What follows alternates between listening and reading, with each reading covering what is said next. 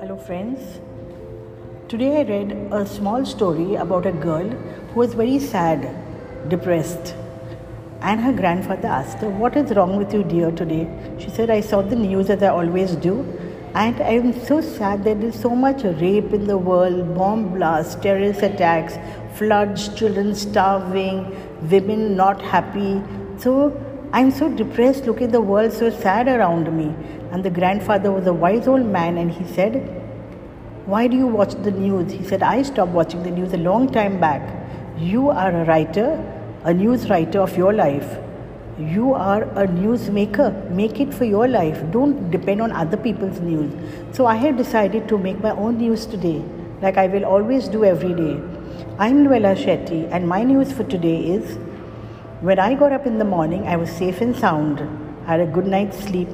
I came to school and my driver was safe and sound. The people I met in school were so happy.